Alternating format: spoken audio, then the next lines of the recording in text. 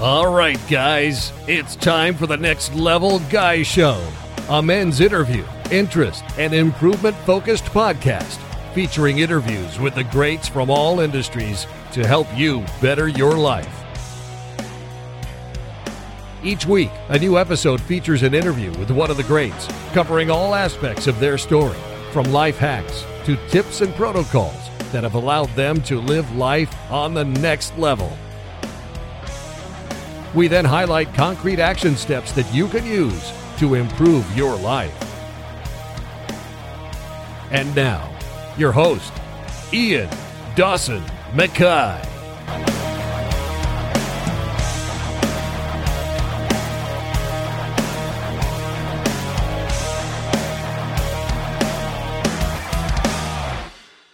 And today's guest is Nick the Machine Lavery.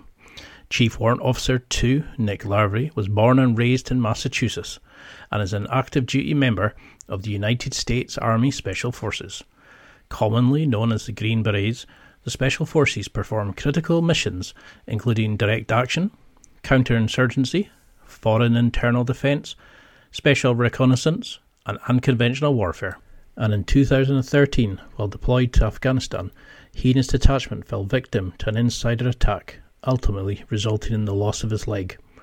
Following a year of surgeries and initial recovery, including the use of the prosthetic leg at Walter Reed National Medical Military Center, he returned to his unit. Refusing a military medical retirement, Nick set his sights on returning to operational status.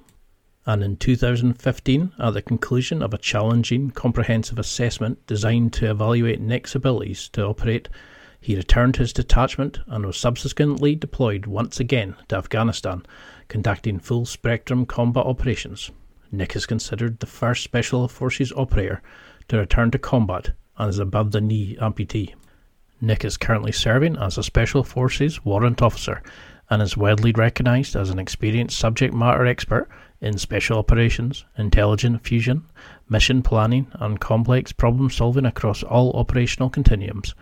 He's also the first amputee in military history to complete the Special Forces Warrant Officer Technical and Tactical Certification course, the Special Operations Combatives Program Instructor course, and the Special Forces Combat Diver Qualification course. Nick's awards include the Silver Star, 3 Purple Hearts, 2 Bronze Stars, Bronze Star with V for Valor, Defence Meritorious Service Medal, 2 Meritorious Service Medals, Joint Service Commendation Medal, Joint Service Achievement Medal, 2 Army Commendation Medals, Army Achievement Medal, the OSS Society Peter Ortiz Award, the Bruce Price Leadership Award, and the Special Operations Command Excalibur Award. Nick is a warrior, a leader, a speaker, an author, but most importantly, a husband and father of 2 young boys. And now, let's get to the interview. Well, thank you so much for coming on. It's a pleasure to feature somebody who I follow on social media. You know, you're so motivational and inspiring. But for those who maybe don't recognize the name, could you give a quick introduction? Yeah, man, I appreciate it as well, Ian. Thanks for the time. The 30-second intro. My name is Nick Lavery. I'm currently an active duty member of the United States Army Special Forces, more commonly referred to as the Green Berets. I've been doing this now 15 and a half years. Originally from Boston, Mass. Spoiler alert. First and foremost and most significantly, I'm a husband, and my wife and I are proud parents of 2 young boys. Oldest is 5, youngest is 21 months. And aside from that, man, I'm slowly venturing into kind of my next purpose in life beyond my service in the uniform, which are things that I'm doing one of those things right now. And just the entire concept of doing some of this stuff is still a bit foreign to me, but I'm now officially and technically a writer, something that I learned I really enjoy doing. My first book came out this year. It's titled Objective Secure. And that's something that I'll continue into the future, which is, awkward a bit, unusual, still surprising to myself, but also really exciting. Well, you've said in a video that you've released that you had like a mission and a passion to join the military and then to go into the special forces. What gave you this kind of sense of protection of others? Did you always have it as a kid, or was it instilled later on? This is an awesome question, Ian. Thank you for asking me this early on. I wasn't expecting this. And I could spend an hour talking about this alone. I'll do the short version for the sake of time. My protective instincts is something that was developed over time during my upbringing, my time as a youth. And it was learned really painfully and through a lot of struggle and hardships. And that came as the result of me moving. My family and I, we moved every year for the first half of my life, all the way up until I was in college, really. So I was the new kid in school every year as a young person. And because of that, I really struggled socially. I struggled to gain friends and keep friends. And I got picked on, I got bullied, which back then really wasn't looked at so seriously as it is today. It was just kind of part of being a kid. So I struggled socially. And whenever I did get a friend, it became the most important thing I had in my life. And I was willing to do anything to protect that. And doing that in repetition really created this protective instinct I had for those that I cared for. And then, I can retrospectively look at that now, but that's not something I could appreciate at the time growing up as a child. But looking back at what has made me successful in the military and as a Green Beret, I would attribute a lot of that to that nature nurture aspect of the way I was raised and what I experienced as I grew up. But, that's not why I decided to join the military, man. I decided to join the military for one very simple reason, and that was 9/11. I was a sophomore in college. 9/11 happened. It was an incredibly impactful moment for me and most of us that were old enough to recognize what was happening. And I was really pissed off, and I wanted to be part of the response to that. I mean, and do you think that was part of when you had the injury to your leg? Was it that protection you felt, that nurturing of like somebody who's maybe a newbie to the military, and did you feel like a duty to protect them, or did it happen in that split second and that was just your training and that was just your natural protection taking over? Do you think? Yeah, man. I would attribute my response to the events that were unfolding around me on the day that I was wounded to be a result of my protective instincts nature, which is actually opposite, or at least it's different from what I really am expected to do in that scenario. And I've gone back and kind of relived this so many times. It's like, as soldiers and as operators, we're expected to perform in scenarios that are wildly unnatural. And this just comes at the result of a whole lot of repetition and training. And that's what that does. Like training and conditioning, it conditions your mind and body to be able to do things regardless of how natural that may be for us as humans. Like running towards the sound of gunfire is an unnatural thing for a living organism to do. And that's what we're expected to do when we train to go do that. In that particular moment, I knew what my job actually was. And it was to move to something that could protect me from bullets and remove that problem. What superseded me doing that was, as we've been talking here the last couple of minutes, was the love of a teammate and my protective instincts of someone I cared for. This isn't something that I'm really proud of. And actually, I use this as a lesson oftentimes that demonstrates the importance of training and the reason why we train a certain way and have certain standard operating procedures to respond to certain instances. Those aren't entirely flawless. They are not perfect in nature. They are not absolute. But to answer your question, I decided to do what I did based off of an instinct and an emotion and a calculated risk of what would potentially happen if I did this versus if I did what I'm really supposed to do. Because I sometimes think when I'm watching your social media and that, it's like it's almost like you don't understand just how different you are, like how unique you are, to actually have stepped in front of somebody with a machine gun to protect somebody, and then to have a leg amputated. And most people have been soul crushed. You went, nah, I'm going back. I want to keep serving. This is my mission. This is my passion. So you're the only person who's ever gone back with the level of amputation that you had.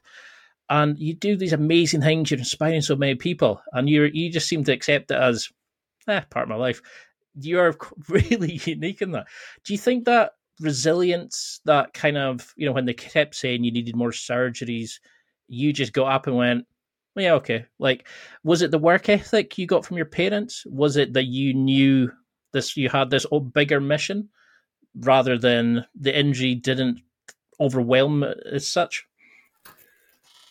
Ian, man, you're just on fire. There's so much there to unpack. For one, yes, I am unique in the sense that I'm the only person that has completed certain tasks, and I've managed to complete some accomplishments under my condition as a one-legged guy that no one else has done before. So I recognize the uniqueness of that and of me. But to your point, I think I'm very deliberate about messaging that I'm not special in nature, that I possess some sort of skill or talent or capacity that is what enabled me to do these things that other people don't have. Like these were really nothing more than a whole series of really difficult choices that I just made in repetition day after day after day. So yes, I am unique, so to say, but there's no magic. There's no magic within me that allowed it to happen. These are options that we all have, and that's one of my missions is to loudly and aggressively scream that from the mountaintops. Is when you see the things that I've done, don't be starstruck and don't be amazed. You can certainly be appreciative, and I'm humbled and honored by that. But look at some of the things that I've done and just recognize that I'm a regular human being. And whatever it is that your mission is, or whatever adversity that you're dealing with, you can perhaps leverage some of the principles and philosophies and tools that I did to be able to be successful in your own life. That's what's most important. And then to answer kind of your follow on in terms of resilience and, how did I keep going and just kind of brush things off? I'll tell you, there were countless times, Ian, of frustration and failure and doubt and fear and setbacks and all that. I mean, it was a roller coaster ride. And there were plenty of times that I began to doubt myself and second guess what I had set my sights on. What was key, because I think that this is inevitable for anybody. It's going to happen, particularly when you set your sights on something quite large or quite unlikely. What was critical for me was being able to quickly get back up or refocus my mindset onto why I was doing what I was doing, and having such a connection with who I am and my purpose in life. That is what I continuously just grasp onto in those moments of weakness and pain and struggle and discomfort. Yes, this sucks right now, but there's a reason why you're going through this. And that reason is something bigger than this temporary moment of discomfort. Learn from it, get back up, and keep going. And then just do that again and again and again. And you will find a way to get to where you're trying to go. Could you think that's what a lot of people struggle with? It's that moment where we initially go, oh, that's it, it's over. Like we get lost in the weeds. We rarely have a sense of what we want as men. So we struggle to have a mission. We struggle to have a plan of attack and most of us are just battering about day to day. We don't have you have set missions and parameters to follow. That most of us don't know what we want in life. So any bump kind of just knocks us for six. I'll just focus on two things here. One, I think you're spot on. I think most lack a vision of the best version of themselves. They lack a vision of who they want to be, what they want to do. They lack a mission. They lack a clarity of a mission, which is why within my book and within a lot of stuff that I talk about as I'm consulting or speaking or engaging with people, it's like, what is the mission? What without identifying that, it's going to be really difficult to find yourself in a place of happiness and success, for one, but then also have that to grab onto when things start to get really hot. So if you don't know where you're going, any road will take you there. So having that direction and that vision, in my opinion, is absolutely critical.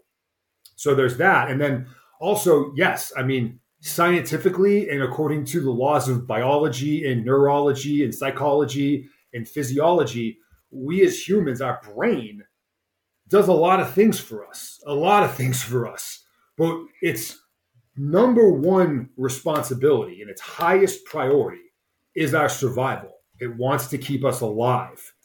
And therefore, we have these indicators that the brain signals us with in order to ensure or at least increase the likelihood of our survival. We know these indicators as pain, fear, general discomfort. This is when our brain's saying like, whoa, like let's not do that because it's dangerous. So there's a risk. I want to live as long as possible. I want to keep this organism going as long as possible. That's my number one priority here.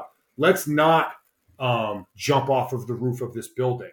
Or, let's not go for that extra rep on the squat, because if you fail, there's a chance of physical injury, but more than likely there's a chance of emotional damage because it hurts our pride, our ego, we're embarrassed. That has a very direct correlation to our actual health and wellness. So we have these alerts that's built in with us as human beings. So this is by definition normal. This is supposed to happen.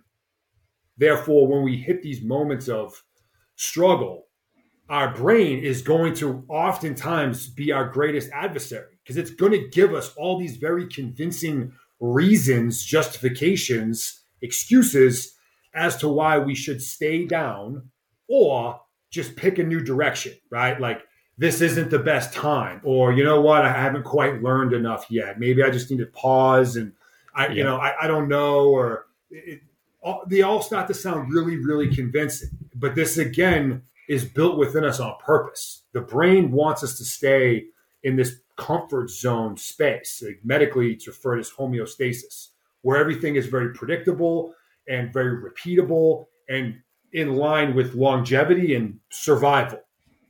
The challenge, and this is what makes life so difficult, is if we accept that to be true, we also then have to realize that there are going to be times when we have to ignore what our brain is telling us and instead listen to our heart and our soul and be willing to take that risk. And we hit these crossroads, Ian, countless times every single day. And although this is quite simple, it's anything but easy. This is really difficult. But I do think that when we're deliberate about when we take that risk and we're very operational about how we do it and analytical, our risk calculus process begins to speed up and get more efficient and more accurate to equip us to not only make those decisions faster in real time, but also assume more risk where we can listen to our heart and soul without being reckless.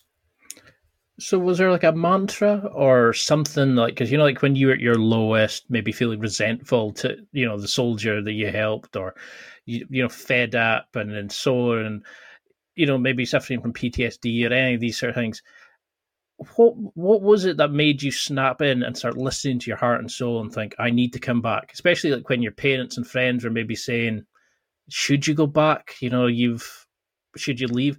Especially when you have that level of initial resistance from family who look out for you, but they're giving you that kind of feedback saying, no, we want you safe and well. How do you sort of switch off that? Because like you were saying earlier about running towards gunfire, because that can be taught to a certain level. But do you think special forces soldiers are born with this, or can it be taught? Is there a mantra you would use to anybody listening that could learn to do that to a certain level? Yeah, a lot of great stuff here too as well. I'll start off with kind of where you ended. Do I think that good special forces operators are born? No, I would say that they are created, and it's predominantly based on skill, coupled with character traits, personality traits, etc.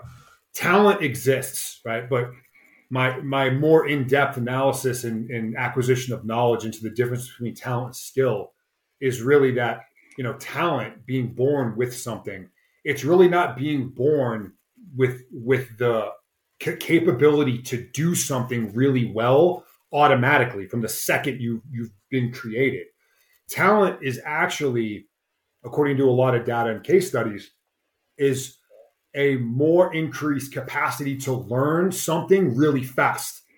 Like, so meaning, like, you look at Michael Jordan, you could say that dude was born to be a basketball player, and which is probably true.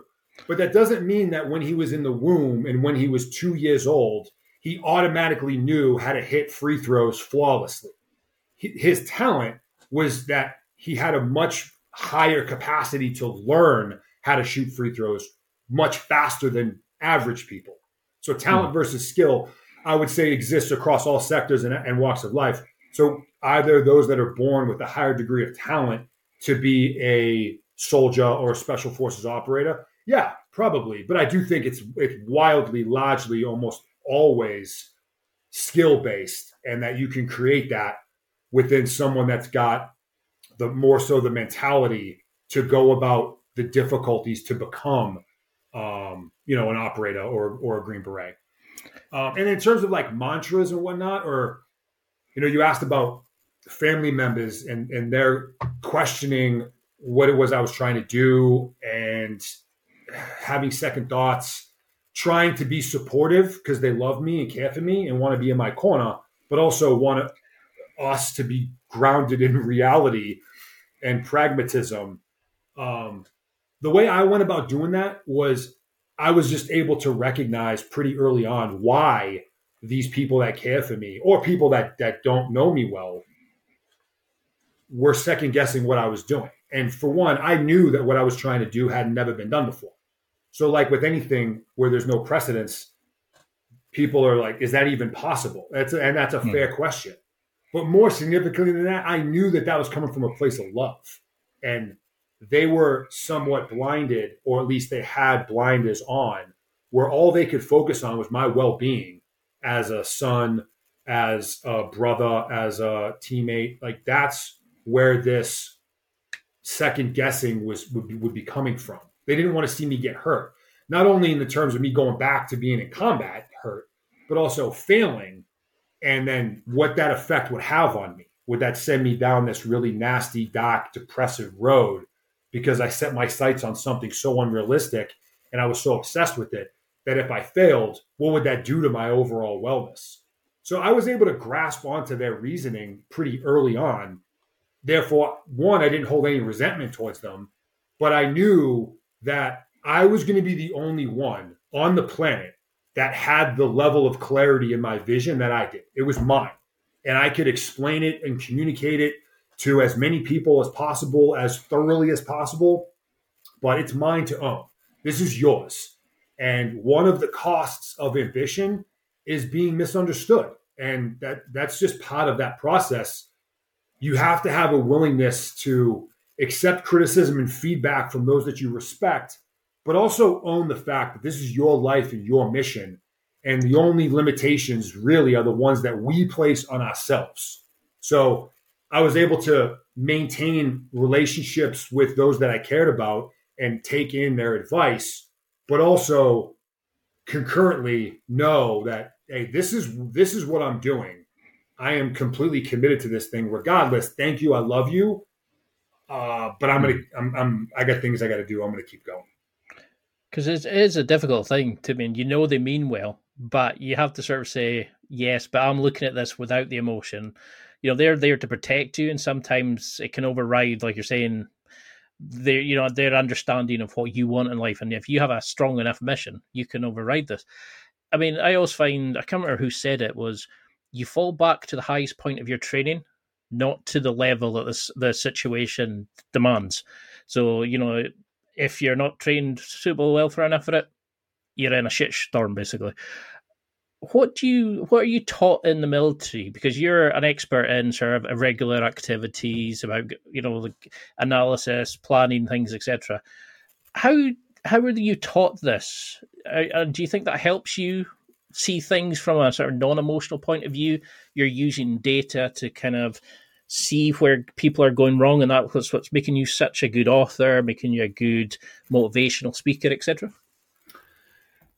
I give a lot of my credit to my time in the military, probably most of it, because especially in the special operations community, you and 10 of your teammates are going to be dropped off anywhere in the world with the expectation to solve really complex problems with very minimal support, almost put into a position where it outreaches your headlights. You have to be able to perform and execute at a degree beyond what most would be capable of doing.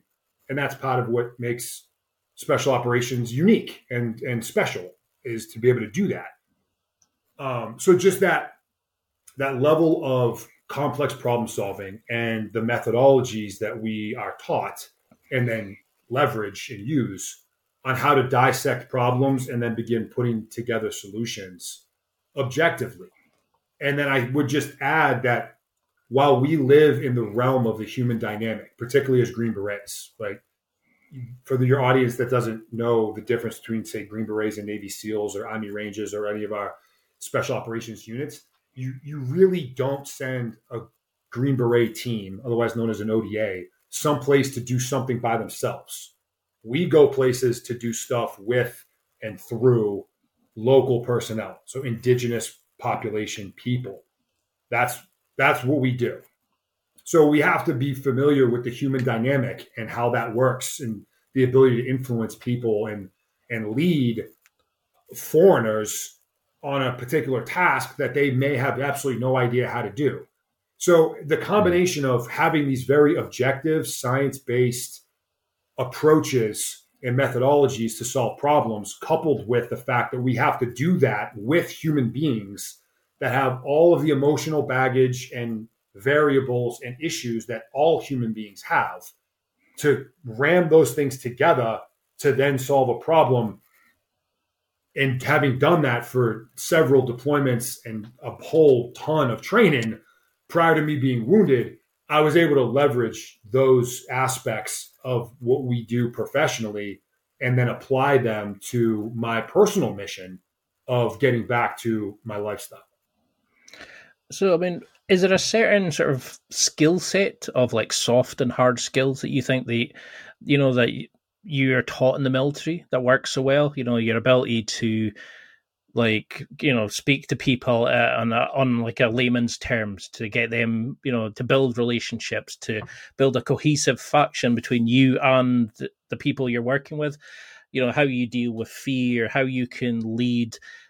Is there certain skills that you think that you've noticed that all the top performers, all the special force members have in abundance, or does it depend on your unique role within that team? If I just look at the Army Special Forces specifically, which is where I've spent my career, it is absolutely a combination of, we'll say, the hard and the soft skills. And we'll say hard skills being the more aggressive stuff, the shooting, the jumping out of planes, the running fast, blowing things up, lifting weights, and like all of that stuff, which is what draw most of us to want to go do this line of work, right? Like I want to jump out of planes, blow things up, kick down doors, and shoot bad guys in the face. There is an entire host, however, of some of these softer skills that are absolutely essential to make any of the cool guy stuff possible. And most of us, type A warrior types, are really disinterested in some of those other aspects. But they're essential. They're absolutely essential. And this was a huge part of my recovery and actually my return back to the team, because fortunately I was able to recognize, which was a difficult pill to swallow, me growing up as an athlete, a college athlete, a jiu-jitsu, MMA, my physicality was what I brought to the team. And that was who I was. I was a physical dominant specimen. And that's what my team asked of me. And that's what I enjoyed doing. So everybody won. In the hospital, now leg gone, I was able to digest the reality that no matter how much time I spent in the weight room, on the track, I would never be as physically dominant as I was with two legs, which again was hard to accept. But once I did, it was like, okay, let's take that as reality. What can I do to make up the difference with what I'm going to lose physically in order to maintain myself as an overall asset? So if I'm going to lose X in the physical realm, how can I make up that same difference, if not excel past it with otherwise? And I began looking at a lot of these softer skills of our business, and I committed myself to it. And as much as I disliked doing these things and studying these things and going through these types of schools and courses, I just believed that it would increase my overall value so I could be that asset that I had to be if and when I got back to the team. And just to kind of go full circle, once I did make it back and I was back in Afghanistan, back in combat on the team, I was able to employ a lot of those different skill sets, which really just validated my faith that I had, a year or two prior. But I was operating, and I'll just hammer on that one word. I was operating on blind faith for a good portion of the time. And, the definition of that, or a definition, being a firm belief in something for which there is no proof. Like, I didn't know that anything that I was doing or my strategy would work, but I just believed in my heart and my soul that it was possible. It made sense on paper, and then through pure discipline and execution is what enabled me to do it, which then again proved to be accurate. So would you treat failure as more as a learning experience? Like you were saying that you were trying to find your new role in and readjust to, your new mission parameter, so to speak. So you were using failure as a kind of way of like, we'll see if that works. Okay, I now set my goals to be this way. How do we, because you say mission first as a good way to sort of take it forward. How do you start explaining to somebody who's completely lost but wants to do target X? How can they start using these kind of beliefs, this amazing mindset you have, to start improving their life, do you think? Well, for one, you mentioned failure. Yeah, I do believe under most circumstances, failure is our greatest learning tool. It is within the failure that the wisdom is located. And when we train and practice with that understanding and acceptance, that is the time to make the mistakes. That is the time to get it wrong. That is the time to fail in order to learn, to improve, so that when it's game time, and for us, when we're actually in the gunfight, we've made enough mistakes prior and we've failed and we've messed it up enough times prior that we do pretty good when we need to do it. What I think prohibits many of us from that sort of mentality is our pride. And it's our ego. And that again is inherently built within us on purpose, because a shock to our pride, a shock to our ego, that causes emotional damage, which is directly linked to overall wellness, which our brain does not want to have. So we're designed to avoid failure. That's normal. That is what's supposed to happen. But again, the willingness to take the risk and extend into that realm is where the knowledge is located. And that is how we get better. If we can just set our ego and pride aside for a second and extend, mess up, and then look back to see what went wrong. And then how can I improve upon it? And then you do that again and again and again. Through that process alone, you are creating a very dangerous human being. You are creating a weapon that is capable of anything. If you take somebody who has committed to failing at repetition, authentic failure, right? And then there's a difference, but real, actual, I am going to go do this right now, and then you don't do it, you miss. You take someone who's willing to do that with repetition and not only get back up and keep going, but learn every time it happens, how do you stop someone who is willing to live that way? And the answer is you can't. And it's just on us to be able to do that, accept it, take the pain, take the discomfort, because it has to hurt. If it doesn't hurt, you don't learn the lesson. The pain is the catalyst to learn. The pain is the catalyst for the wisdom. Mm-hmm. But you do that with repetition, you've become a very lethal asset. You've become a very dangerous tool. And, you know, from someone who grew up playing competitive sports and as a young person, like, I was that typical guy that never failed. Like, I had this no fail mentality. I will always win. And not only is that inaccurate and somewhat immature, but living that way, you are placing a ceiling on what you're able to actually learn. So failure is an absolute critical component of the process. Again, we want to fail in training so that we can win in competition.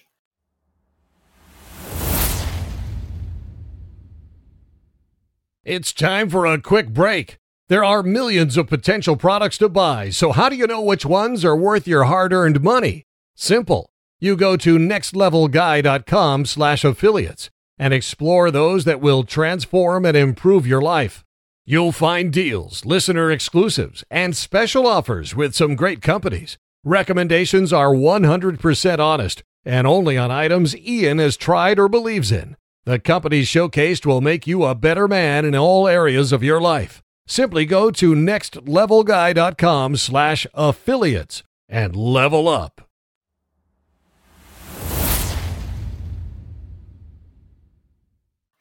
I love that. I love the way you look at it, because how many people do you see nowadays who immediately go, fail once, nah, I'm not doing that. I'll get a guy in to do it. I'm not going to go away and learn it. I'm not going to try and figure it out. I'm not going to be like, you know, go and try it and see what works, what doesn't work, and then readjust your plan from it. How on earth do you start treating somebody to be proactive? Because when you deal with the regular activities on the battlefield, so, you know, you've got this great way of like planning, analysis, systems of building relationships. You know what to expect because you're away without resources. So when the shit hits the fan, you can actually adapt to it in real time. How are you taught to learn from that? Do they go through certain like operational training exercises that gets you to think on your feet and they throw different things at you? Or how could we learn it?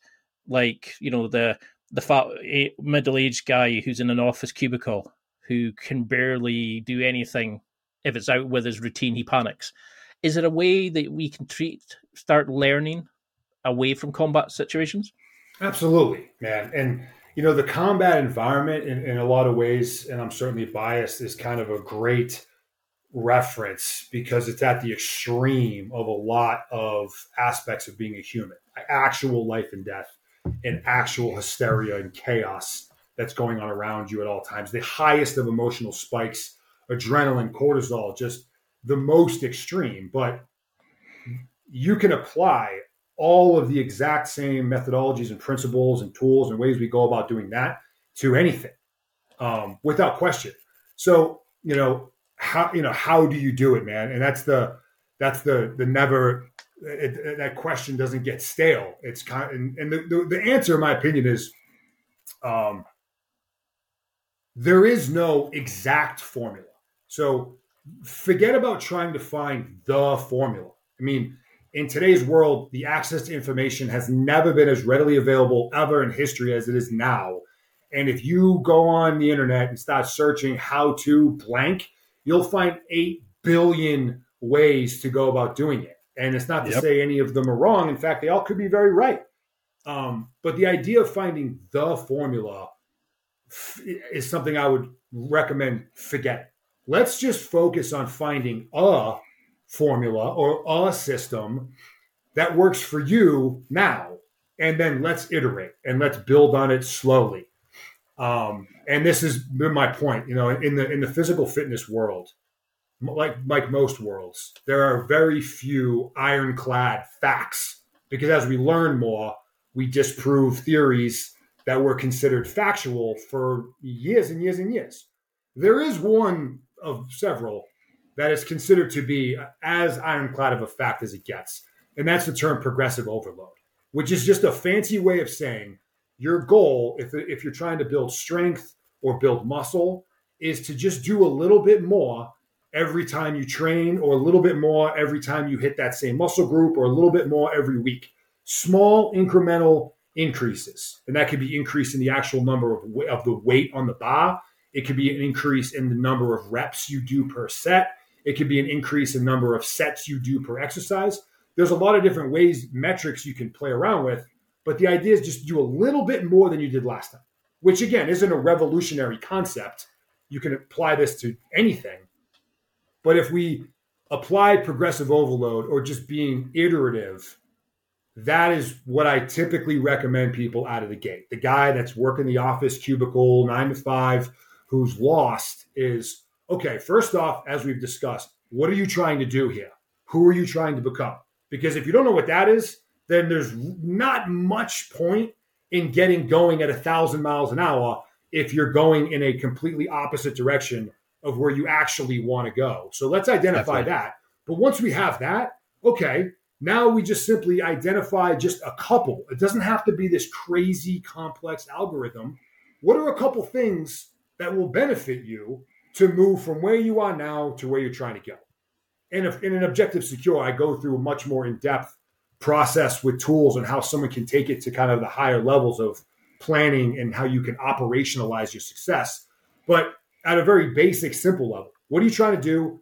These things are something that you think will help you get there. Okay, start small. Progressive overload. Start small, right?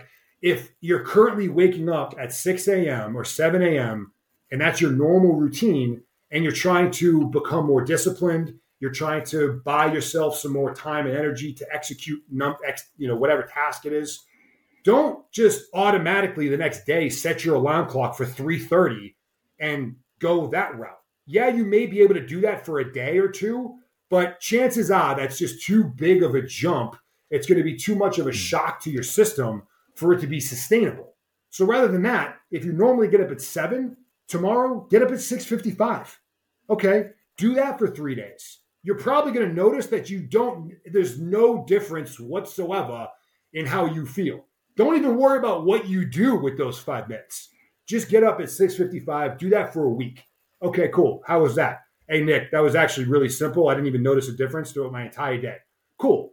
Tomorrow, 6:50. Let's do that for 3 or 4 days. Day after that, 6:45. Let's jump to 6:30. Just this small, gradual, incremental adjustment within what we're currently doing now is typically recommended, as do I, as a preferred option. Because if you're currently able to deadlift 100 pounds and your dream is to be able to deadlift 800, if you go from 100 to 6 and thinking that that's going to happen, it's not going to happen. It's just too big of a jump. So give yourself some patience, and a powerful word. Take the edge off yourself a little bit.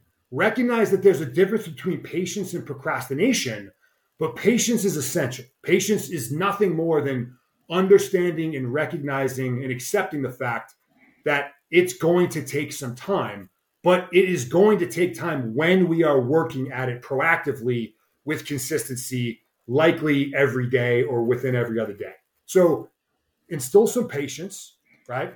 You've made it this far in life with waking up at 7. So there's no rush to get to 3:30, but let's be proactive and just iteratively, progressive overload, start working ourselves towards that point where you can be as efficient and as productive as possible 6 months from now, 12 months from now, whatever. Damn, I can see why you're helping so many people. You have this unique way of just taking it and selling it with passion. And I can see why so many people, it was 5-star reviews all the way through the book. I downloaded it on my Audible account. I was just like, this guy gets it. He really pushes people into it. And there's so many rabbit holes I'm trying to avoid going down because it's probably a couple-hour podcast on each of these. But how are you taught then, to go through it? Because, if I miss an alarm clock and it goes off at 7:15 instead of 6:55, for example, not too much is going to happen. I maybe miss my bus and have to get the second bus. In your situation, it might be that potentially something bad could happen. You miss a potential threat, etc. How are you taught to, use like analysis of threats, to use like, just to check that your plan's working and check in real time so it doesn't go off kilter and doesn't have potential injuries, etc.?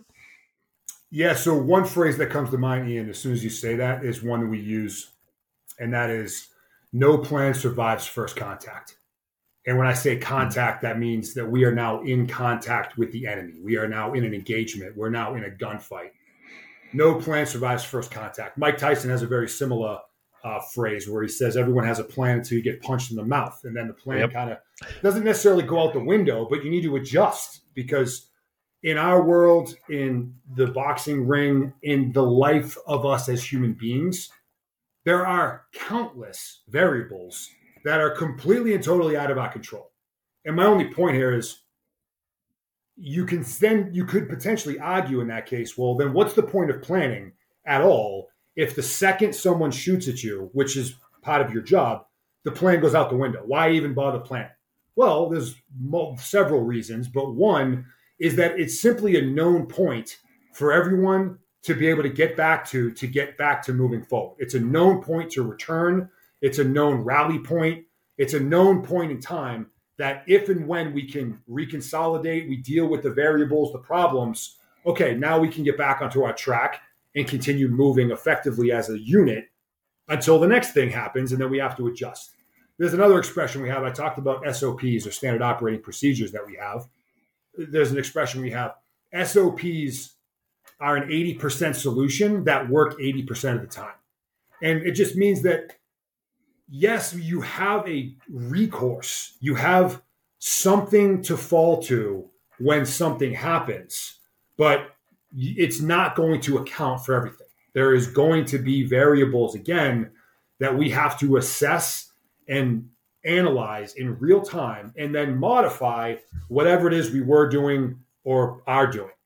So while strategy and structure and discipline and being regimented and having programs that are as efficient as possible, that maximize our ROI on whatever it is we're doing, are very powerful tools and ones that I communicate often and use often, there is also something to be said about having a certain degree of adaptability and flexibility built within us. That if this happens, I set my alarm for 5, I didn't hear it go off until 5:15.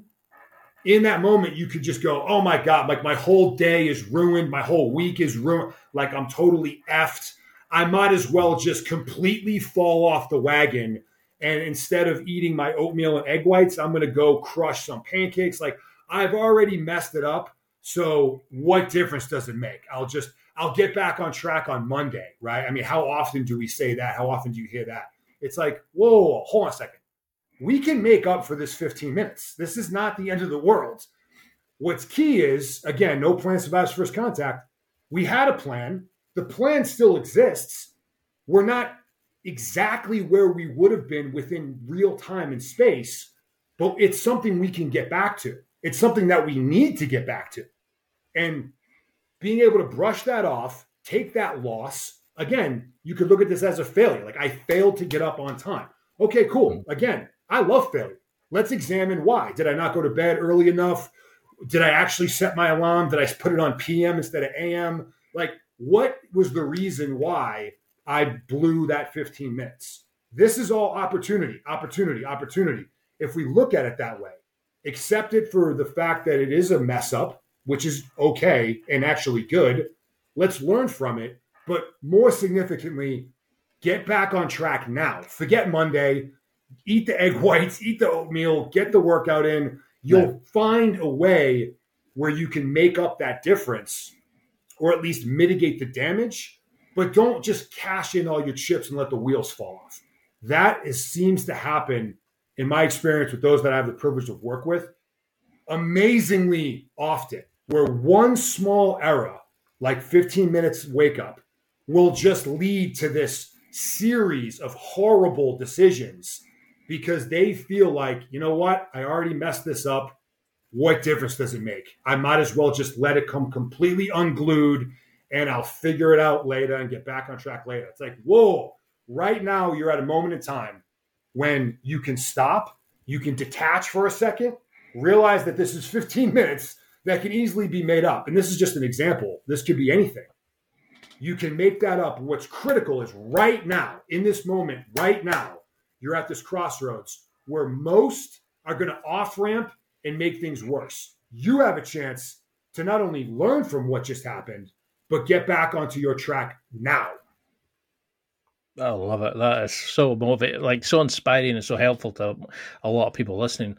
I mean, somebody says, "Oh, I had a bad day," and you're like, "Did you really? Or was it a bad 15 minutes?" There's that belief where you can split the day up into 4 block periods. So if you have a shitty first 9, like say 7 to 9, you know that you've got 10 to 12 to that block to reset, restart, and recalibrate. And I love that kind of thinking. It's like, it's not the end of the day. If you have one mistake, learn from it, and then look back and go, okay, that's how I'm going to fix it. I love that kind of approach. Now, for people who are thinking, I'm going to get your book, I'm fucking pumped up, I'm going to do this, this, and this. How do you explain to them to start building, because you've got your goals you write up on your whiteboard, about 1% better. How do you get them to be self-honesty, discipline in their life to actually get to a point where we can build the combat chassis in the gym, we can get the diet on point, we can start moving? But how do we start getting to a point where we're disciplined enough to really take the teachings from the book? Mm-hmm. You bring up another great point, Ian. And there's a lot of examples and scenarios that you can use, but there's in these different training iterations that we run a lot of the kind of complex tactical training scenarios, many of which are based specifically for leadership and for leaders. And there's one where, and we'll just say the student will mess this up 99 times out of 100. But it's a phenomenal learning point. And we'll, as instructors or as leaders that are running these simulations, we'll create just absolute chaos, right? Absolute chaos all around them, almost completely impossible to fully figure out what's happening and start making rational decisions. This is done by design. And then we'll pause everything that's happening and grab this leader who's in charge and go, okay, this is what's happening over here. This is blah, blah, blah, blah, blah. What do you need to know right now? What's your most important thing that you need to know right now? And again, 99.9 out of 100, we'll just start talking about random, I need to know my assets. I need to know my resources. I need to know how big of an enemy is moving on my right flank, mostly tactical type issues and information that they want to be able to get to start deliberating what's happening. And the answer is, you need to know where you are right now. You need to know your status before you can deal with any of this other stuff. Where are you? What's your situation? Are you in enemy fire right now? Are you in a position to assess what's happening? Where are you? And the light bulb goes off, on these young soldiers' heads. They're like, oh, wow. And my point is if an essential aspect of military operational design and operational approach is knowing your current operational environment. What is your current operational environment, which is a military language? We're really just talking about how are you feeling? How's your health? What are your resources? Who's in your community? Who's influencing you? What is your situation? Because that is an incredibly important aspect of getting from point A to point B, is knowing where point A is, right? Where are you now? Yep. So you mentioned the term honesty. This is so important, man. And I would argue that in today's social media, hashtagged filtered world that we all now live in, it has never been more difficult as it is now for us to be truly honest and authentic with ourselves, because most of us feel pressured to display this facade or this image or this projection. It's the 19th photograph that I took of the same thing, that it would just happen to be the perfect one with the perfect lighting, with the perfect filter, with the perfect edit. That's what I'm going to post because I want people to see me in this light. And I'm not anti-social media. I reckon this is just the way things are right now, and that's okay. but it does make it more difficult for us to look ourselves in the mirror and go, what is your current status? Where are you right now?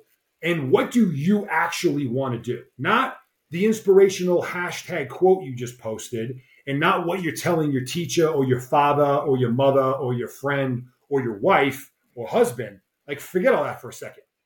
What do you actually want to do? Who do you actually want to be? Do you have a high degree of self-awareness and honesty just within yourself? And I would argue that most do not. So I would emphasize early and often the establishment of an internal dialogue. This is skill. This is a skill. This requires deliberate effort, deliberate work, discipline to go about doing this. Journaling is a huge tool that can be leveraged in order to enable that. But beginning that internal dialogue about what's my current situation, who do I want to become, what do I want to do, doing that while expecting our soul to not respond to us right away. I think it's something that takes time. Like any relationship is the one we foster within ourselves. But start that journey, and it's quick. It's easy. I don't even want to hear, like, oh, I don't have time for that. Like, stop. I'm not hearing any of that. I'm talking a practice that could take you 3 minutes a day. But dedicate yourself to it. Be deliberate. Begin that process. Increase your level of self-awareness and honesty, because by doing so, it's going to allow you to gain a full understanding and grasp of your current operational environment, which again is critical in order to begin moving from point A to point B. I love that. That's awesome, because it's like, was it Alice in Wonderland? She's like, which road will take me out of here? And she said, well, where do you want to go? I don't know. Well, he goes, take any road. Doesn't matter. If you don't know where you are. Perfect. Yeah. I love it. I mean, I can't believe it's 52 minutes. I'm gutted. Like, I know we're short for time, and we would love to do another one. But for those listening, they're pumped. They're ready to go. You know, they're going to start looking at where they are, etc. They get a copy of the book. How do you want them to use it? How do you want them to take that as their mission? Is it like going to be a drill inspector in their ear, kind of keeping them on track towards their goal? How would you like to see them use the book? I would like readers to use the book predominantly to recognize their own untapped potential and pre-existing potential. There will almost certainly be newly acquired knowledge that has been gained, but most of it, man, it's really not revolutionary stuff. It's stuff that most of us are very familiar with. We've at least heard about it, that we know what it is. There are times we've done it. There are times we've deliberately ignored it. My goal is for this to be a tool for people to recognize, one, that they have way more inside them to give than what they are giving. And then secondary to that, a byproduct of that, are some tips, some tools, some ways of thinking, just some mechanisms to help the reader frame what it is that they're trying to do, and then gives them some resources to leverage day to day, things that actually they can do within real world time and space. I love the personal development genre. I read a ton of it. There's some amazing stuff out there. A lot of it remains up in the conceptual level. It's cerebral, right? It's theoretical, which there's value to that. And I enjoy that. I enjoy reading and consuming that type of content and knowledge. I wanted to take something that addressed that at 30,000 feet, but then also rammed it down at the tactical level. Like, starting tomorrow, you can do this if you choose to. Starting tomorrow, you can do that if you choose to. Like, actual real world things, practices that they can put in place the second that they read it. So that's my overall goal of the project, is to just use some of my examples and life experiences as a means to provide some context for just how significant this particular tenet or this particular principle really is.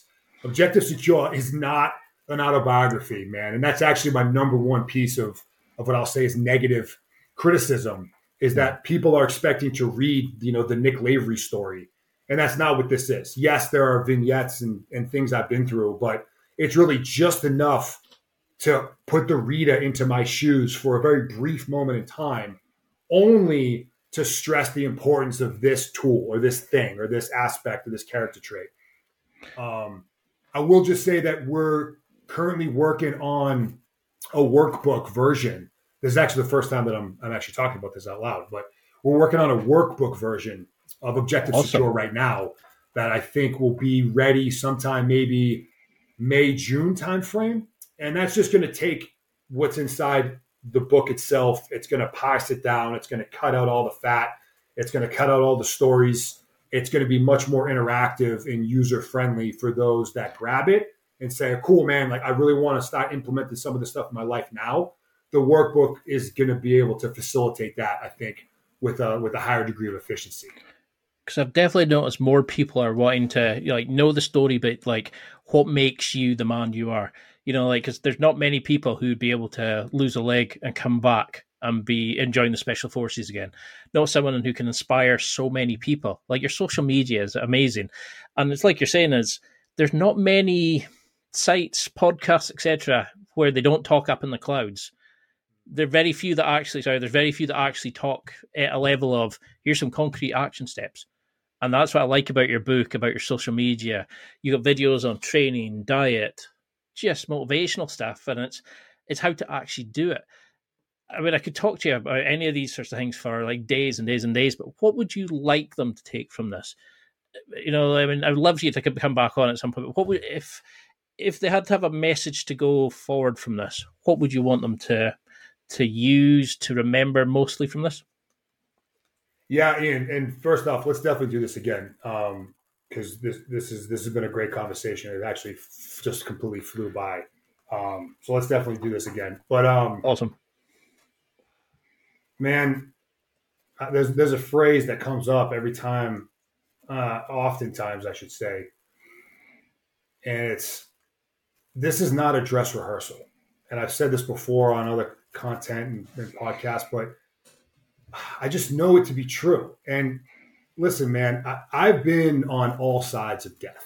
I've administered it. I've been next to it when my friend slipped away, and I've been as close to it as close to it gets as a person.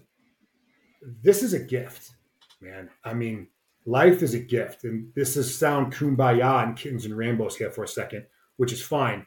But just even mathematically, which is an interesting road to go down for a second, the likelihood, Ian, of you being you right now is as close to the definition of a miracle as it really gets, meaning something that is essentially impossible without divine intervention.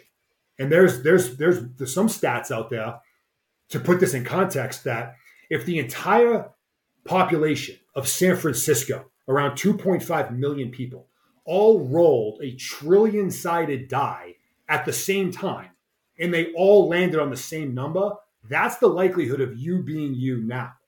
So if we take that as the gift that it really is, and we also recognize that it's something that could end like that, I would argue that we have not only an obligation, but a responsibility to make this gift one of happiness and success.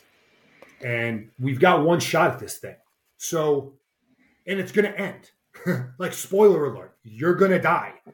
So knowing that it's a gift, we have one chance, and it's eventually going to end. Those are basically ironclad truths. So with that, I have one question, and that is, why not just leave it all out on the field? Why not just go big? I mean, big. Like, what is the downside? What is really the risk? Aside from pride, ego, some temporary discomfort, I understand all that. I live in the world of risk calculus. But from a 30,000 or 50,000 foot view, it's a gift. It's precious. It can end at any moment, and it will end eventually. Why not go all out now while you have the chance? There are countless and infinite, and now we're getting into the theoretical, people that do not exist here now, that have the option or opportunity to do what we can. Why not leave it all out on the field? I love it. I think that's the perfect message. And how can people keep in touch with you, see the evolution of the brand? You know, I mean, you're doing speaking now, you've got the books, you've got the potential, the new workbook, etc. How can we keep in touch with you, you know, your social media handles, etc.? But what also do you want this evolution of the brand to be? Oh, that's a great question. The short answer, how to get a hold of me, it's machinenick.com. That's got access to all my socials, direct link to send me email traffic, which I do respond to personally. It can get kind of crazy, but I go in reverse order and I get back to everybody eventually. And there's also ways to get a hold of us for business stuff, speaking, consulting, etc. Where do I see the brand going? Man, this is what gets me excited, Ian. I'm going to start sweating here in a second because it gets me fired up. I'll tell the quick version of the story, this like machine version, man. And that is this name, this word began as me as an individual, right? Like the machine. And that happened as a result of me going back to Afghanistan as a one-legged guy. And within a few months, all the locals were referring to me as the machine. Kind of their interpretation of cyborg, right? Like there's this 6'6", 240-pound one-legged guy walking into their village. It was like, what the hell am I looking at right now? It became as a nickname for me. And that spread throughout the region. And the exact same thing happened the following year when we were in Somalia. So an entirely different continent. And within a few weeks, the same thing happened. Machine, machine, machine. So my teammates just thought it was kind of funny. It began as this person. Well, what it's morphed into now is the idea and the concept and the reality of the team dynamic and really what that's capable of and how a team, when put together with precision, is capable of far more than any individual. The machine, it's a concept, it's a philosophy, it's the idea of surrounding ourselves with people that push us, people that support us, people that are better than us in a lot of ways. And when that comes together is when you can create something really special. You create an organism, you create a machine that's capable of just about anything. So I look forward to seeing that grow, both from a team dynamic as well as the impact that we're creating now, but being able to do so at a much greater scale. We live in the positive influence space, man, and it's a really amazing place to be. And selfishly, when I get a chance to spend some time with some people, whether that's one-on-one or in an arena of 1,000, seeing these light bulbs go off in people's eyes and getting that feedback from them, it's really difficult to put a number or to quantify what that does to me. So while I love what I do now in uniform, it's something rooted in both passion and purpose for me. I know what my next purpose in life is, and that's really what I'm doing now. So I'm eager to see how it grows.